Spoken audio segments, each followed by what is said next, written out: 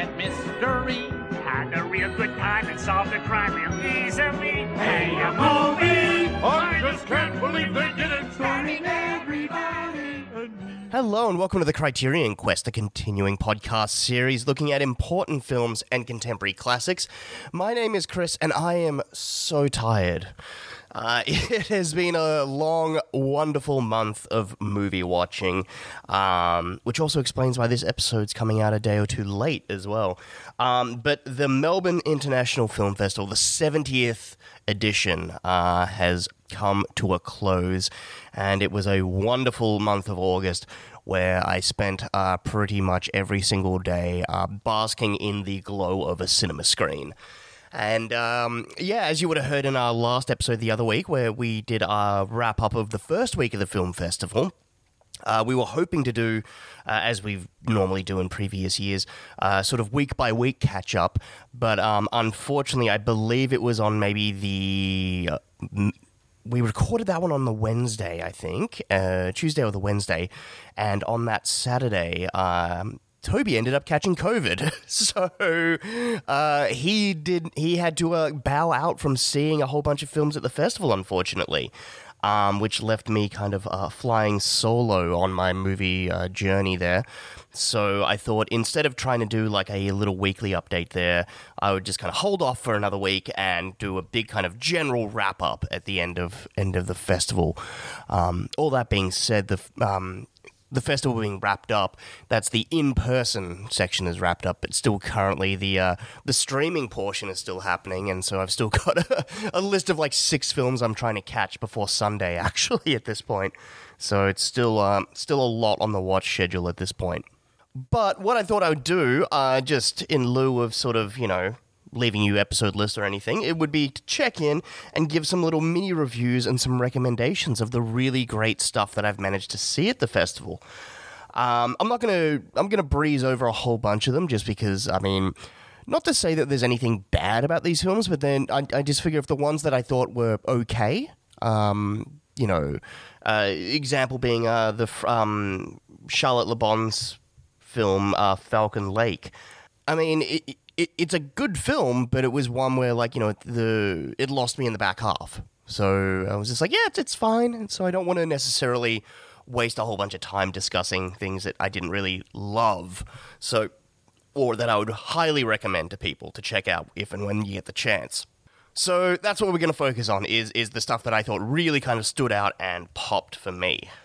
Or at least I think is, worth talking about, at least in a kind of minimal capacity, I guess, which will lead me to our first film.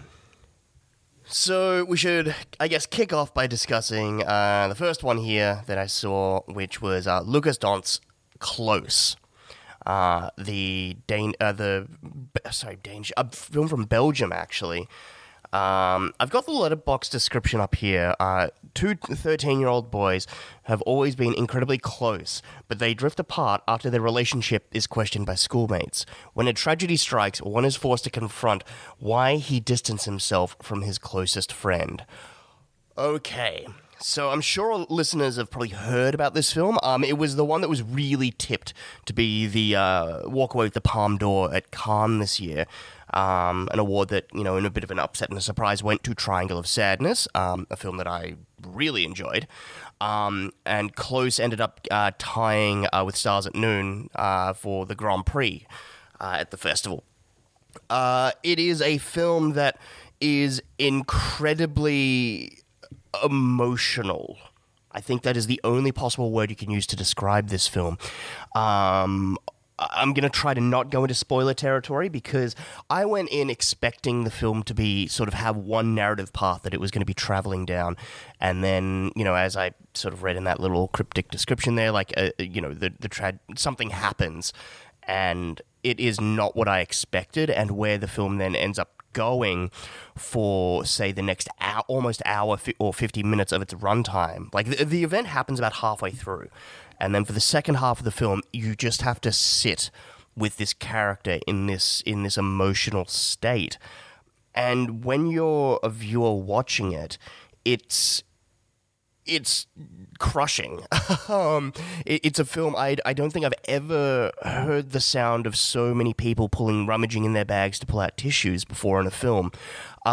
It was, you hearing people blowing their nose. There were some people that you could hear just outright sobbing in the cinema. It was just almost a constant stream of tears for like 40 minutes straight. And as a piece of filmmaking, to be able to elicit that kind of visceral response from an audience is something that I think definitely should be awarded or noticed. The fact that he Lucas Daunt is a filmmaker, and in particular, I believe his name is Eden Dambrine, I believe is how you pronounce it. The actor who plays the kid. An incredible performance. I would probably happily say one of the best child performances probably since Henry Thomas in E.T. or, Haley Joel Osment in Sixth Sense. Like that level of masterpiece acting from a child. But the way that they're able to kind of present this brutally raw story for you and have you connect with it on such a deep level, is very, very impressive. Obviously, it's an incredibly upsetting film to watch, like as you can imagine, where you're sort of just sobbing and crying for so long. But it is also one. It's now been about 2 weeks since I saw that film, and the further away when I'm sitting there watching it, I was thinking, this is a masterpiece. This is brilliant. I can't believe they've managed to tell a story like this, tell it so effectively, and have me be so engaged. But now that I'm 2 weeks removed from the film, the more I think about it, the more it's kind of leaving a bit of a sour taste in my mouth. It was one where while I was watching it, in between all the tears and stuff, I became acutely aware of the fact that I was being emotionally manipulated. And not to say that that's a bad thing. Like, I mean, that's what films do. That's what films are. Like, it is, it's triggering a response to in your emotion through, visuals in its bluntest manner. But I think my issue with it is when the film came to an end, I was sort of like, you've put me through such an emotional ringer, but there wasn't necessarily a catharsis for it. It seemed almost like a somewhat masturbatory exercise in emotionally manipulating an audience, and can we get away with effectively doing that? And as I said, like if that is the case of what Lucas Daunt and his cast and crew are aiming to do, it's 5 stars. Like you have achieved what you set out to do perfectly. And you should be also applauded for telling this type of story that I don't think I've ever seen on... I think I've maybe seen on screen once before, but not from this child perspective. But it's... I'll leave it to you guys to guess what the other one possibly could be. But yeah, it's... The further away I'm getting from it, the more it is. The emotional manipulation is... Like I said, it's... I acknowledge the feat of filmmaking that went into it, but the lack of any resolution or catharsis at the end of it all kind of really makes me question what was the purpose to put us through such an emotional onslaught. I guess, Lucas Daunt is a bit of a, maybe he's just a bit of a dom in that way, I guess, wanting to make his audience feel like shit and sit there and kind of revel in it, I guess. But it is, like, summing up close. I mean, it is a film. It is an incredibly moving and emotional film that is a very, very hard film to watch. It's one that I know that a lot of people will find very deeply upsetting, but it is an interesting filmic exercise that I think is definitely worth looking into, and it's one based on... Most people that I've talked to, like I've spoken to some people that have said it's their number one film of the year. Like they are so dialed in on it. So it'll be very interesting to see sort of where this comes as the year begins to sort of wrap up, I guess, seeing where this ends up on, best of the year lists or, come award season or anything like that. It will be an interesting one to kind of track because it's so unique. Speaking of unique, I'm going to shout out a little film that I saw called Saloom, which I believe is dropping on Shudder in September, actually. So if you have that wonderful streaming service, you'll be able to check it out yourself. This is a fantastically fun 84-minute long little film set in a small African town. I believe it's a Senegalese film by origin. I sort of had, an hour and a half spare in a time slot of my festival schedule, so I was like, fuck it, I'm going to go for this one. I'd heard some really cool stuff about it, and man, I had a lot of fun. Not to give anything away, but it kind of seemed to me like the vibes I got from it were kind of, if you were to get a blender and put inside Bacurau, Let the Corpses Tan, if you've ever seen that one, and a little bit, and fuck it, why not, let's throw in some From Dusk Till Dawn. And kind of mix that all up in the blender. It's about three mercenaries who are trying to extract a drug lord and then are forced to hide out in this weird, small little country town called Saloom. And shit kind of gets revealed and then kind of goes in a very interesting and weird direction. And it is really stylized and really, really fun. That's one, just a little quick one. I know it's, like I said, it's popping up on Shudder in September. So if you get a chance, and, definitely worth 84 minutes of your time. Next up I want to talk about is Holy Spider, which is an Ali Abbasi film. It's one, whenever there's an Iranian film at MIFF, I go. I love Iranian cinema. I wrote a university paper on Iranian cinema. And so I'm just, whenever there's new one that I can check out, I'm all in. And then it's also interesting to note that the main actress from the film, actually won the Best Actress award at Cannes. Zahra Amir Ebrahimi, I believe is the pronunciation of her name. If not, I apologize. But this one is actually, I had one idea, similar kind of guess of close of what I was getting into with this one, but this was an Iranian serial killer film. It kind of is almost riffing on Zodiac a little bit, where our main sort of focus is a journalist who is reporting on this serial killer who is killing all of these sex workers. He's known as the Spider Killer because the area in which he is killing people is called the Spider, because it's a sort of head area of this neighborhood where all these streets are branching off from it, and it looks kind of like a spider.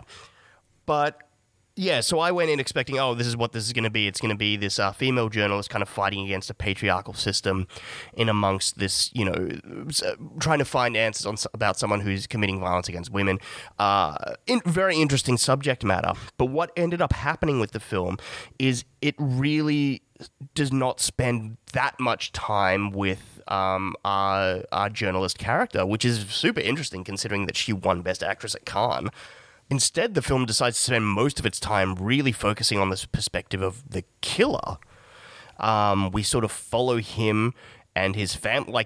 We see him with his family. We see who he is as a person, how he interacts, and then all throughout the process of him abducting and killing these women, and all through that process, and then as well after. And then in the back half as well, it kind of it's really, I don't want to spoil, I guess. It goes very hard into the psychology and understanding of the man who committed all of these atrocities, as opposed to focusing in on the victims or the woman who is trying to actually, who eventually actually is the person that leads to his arrest and things.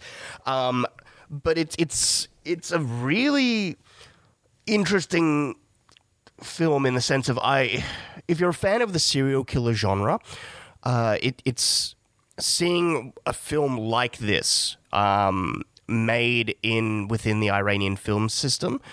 I know that the Iranian government and things and the Iranian Film Board didn't actually produce this film. It was a lot of outside funding and things, but it was still shot there, and using those locations and those actors and things. it's unlike anything you've kind of seen come out of Iranian cinema for quite a while. So if you're have any passing interest in either Iranian cinema or serial killer thrillers or detective stories, definitely worth a look. Wasn't quite what I was hoping for in terms of a standout film, but was still engaging enough.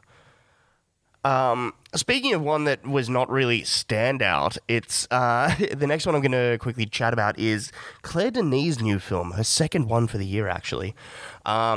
Stars at Noon, the other film that also tied for the Grand Prix alongside Close at Cannes this year. This is an interesting one, because Claire Denis as a filmmaker is someone I am very hit and miss on.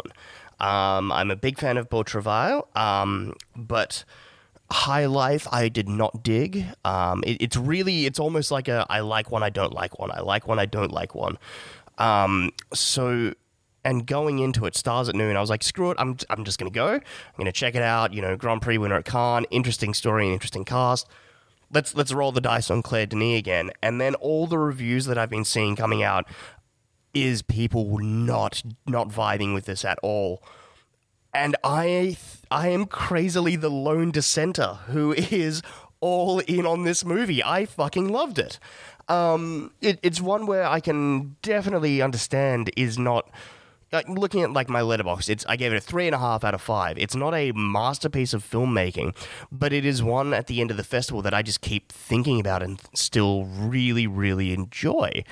The synopsis is a young woman, a young American journalist stranded in Nicaragua, falls for an enigmatic Englishman who seems like her best chance to escape. She soon realizes, though, that he may be in even greater danger than she is.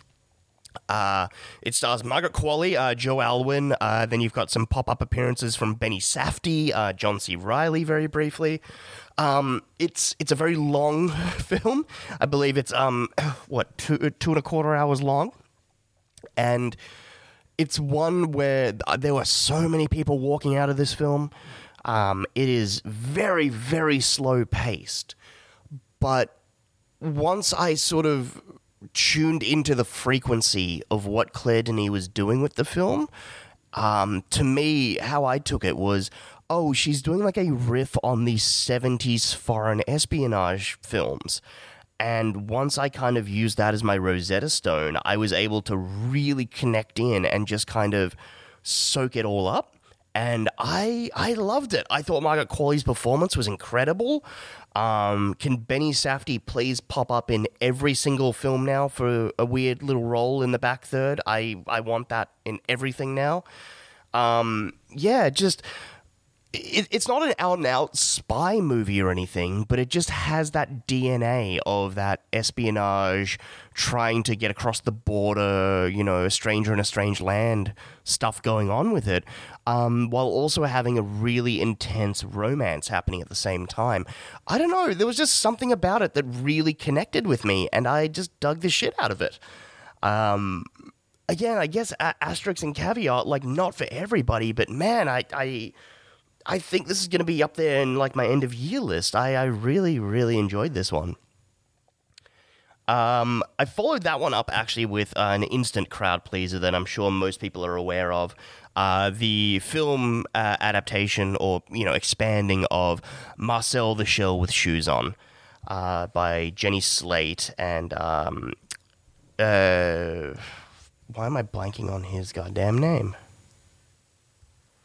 And Dean Fleischer Camp, the expansion of their short film that came out, I think 2010 or thereabouts, which I loved, initially just being a comedy nerd and being all in on Jenny Slate and things. But this was a film, god damn, if you don't enjoy this film, you have no heart. It is such a sweet and lovely, adorable film. I've seen a few people have the complaints of it's just not really doing or saying anything. I'm yeah, that's fine though. It's an almost G-rated family stop motion animated lovely exercise and meditation on family and belonging. What more do you want? He's a shell that has shoes on, god damn it. And he loves watching 60 Minutes with his grandma. It's adorable.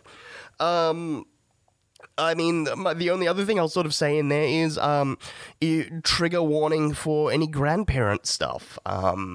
Yeah, it hit real fucking close to home. Some of the Nana stuff in there for me, but yeah, it's adorable, and I loved it. Speaking of things I didn't necessarily love, I know I wasn't gonna talk about things that I didn't necessarily connect with, but I want to talk about Speak No Evil, the horror film, actually, about a Danish family who visit a Dutch family that they meet on holiday.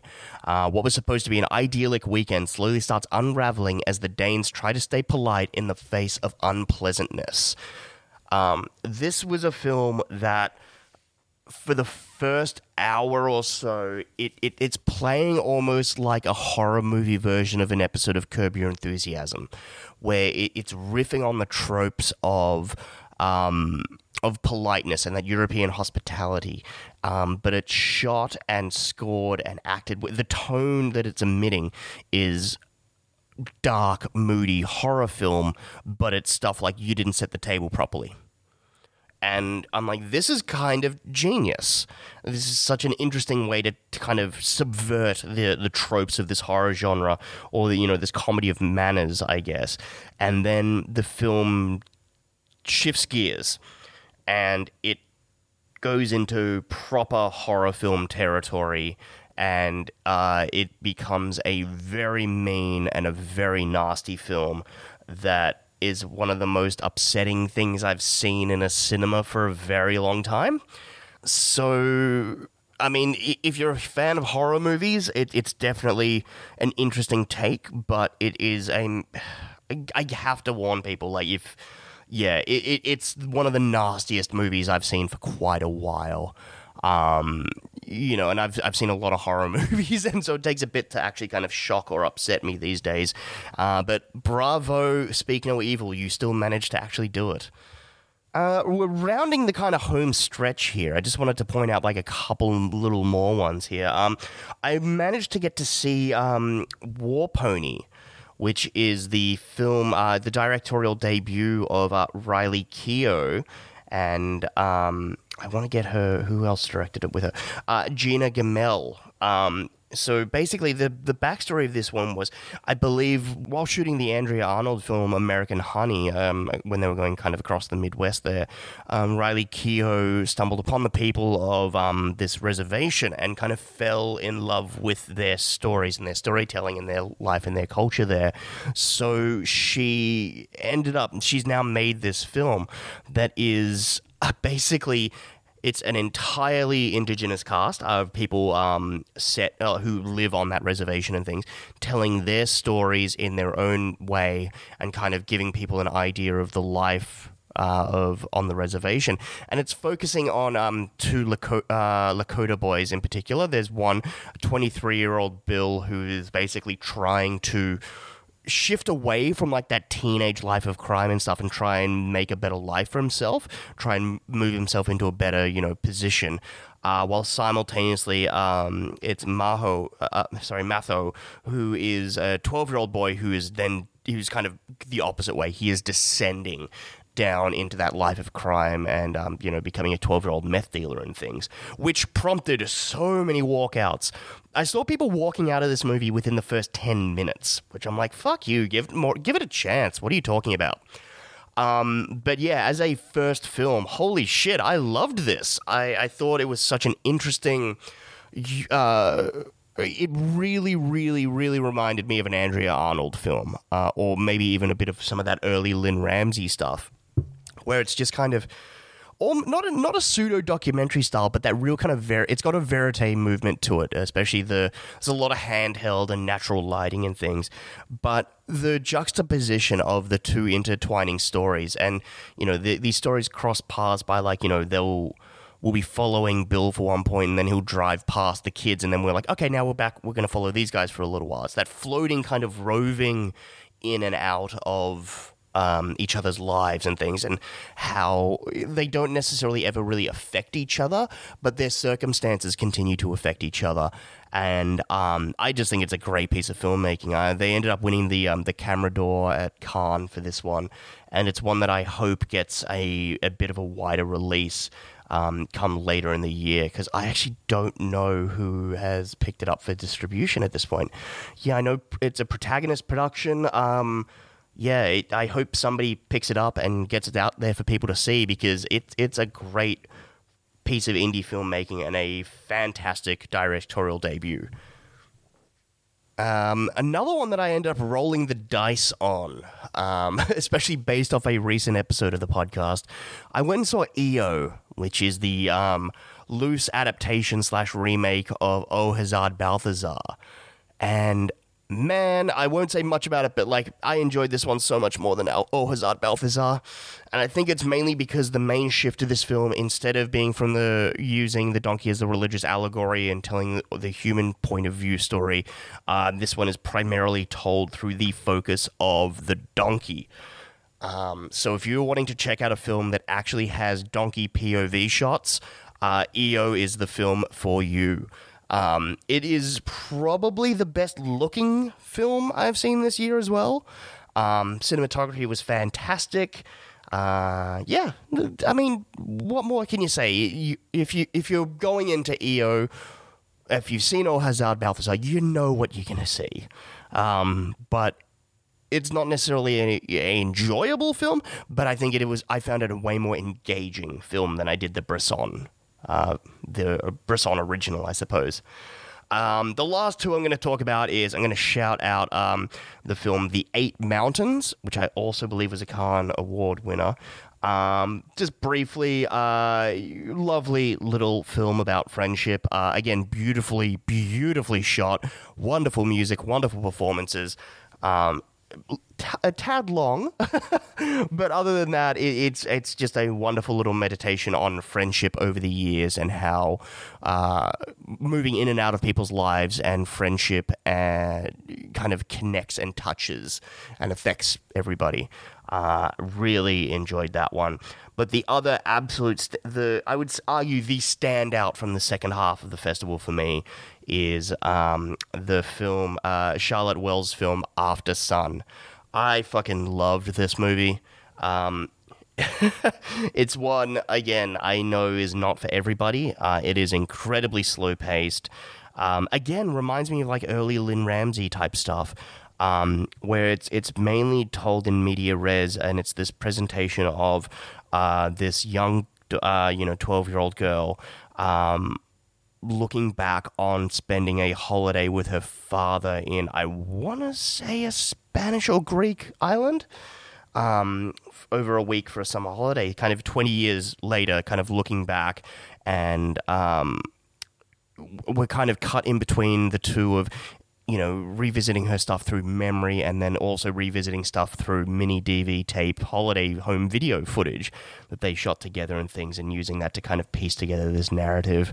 And it is bitterly melancholy, but amazingly engaging.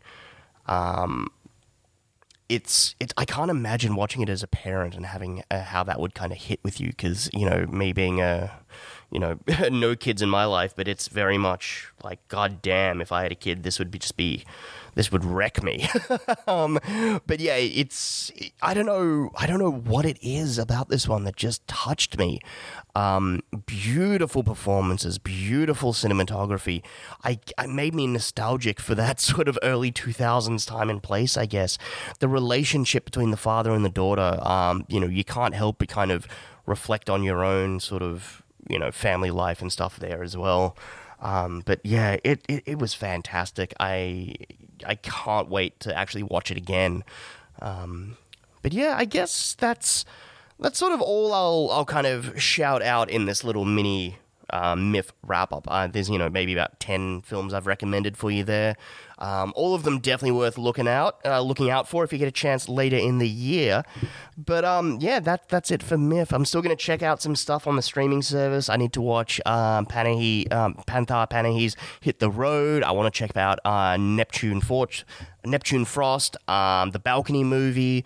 There's a whole bunch of things up on there that I'm going to check out. So I'm going to go and do some of that now.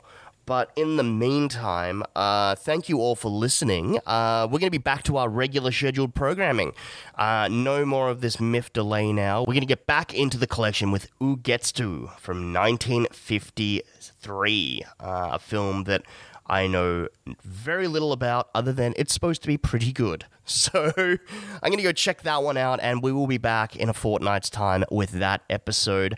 Otherwise, we're still kicking along over on the Patreon, doing our look-back episodes, our commentaries, and with any luck, some more fun stuff coming down the pike soon over there. As usual, you can send me an email at thecriterionquest@gmail.com. Follow me on Twitter, Letterboxd, all that stuff's in the episode description. But I hope I haven't bored you too much with some simple MIFF recommendations. But yeah, thank you all for listening, and I will be back in a fortnight's time with Who Gets To. But for this little episode, my name is Chris, and I'll see you next time. There was spectacle, There was fantasy, where we took a chance and saw romance and happily. in a movie. Oh, Kermit. I just love a happy ending. One for everybody.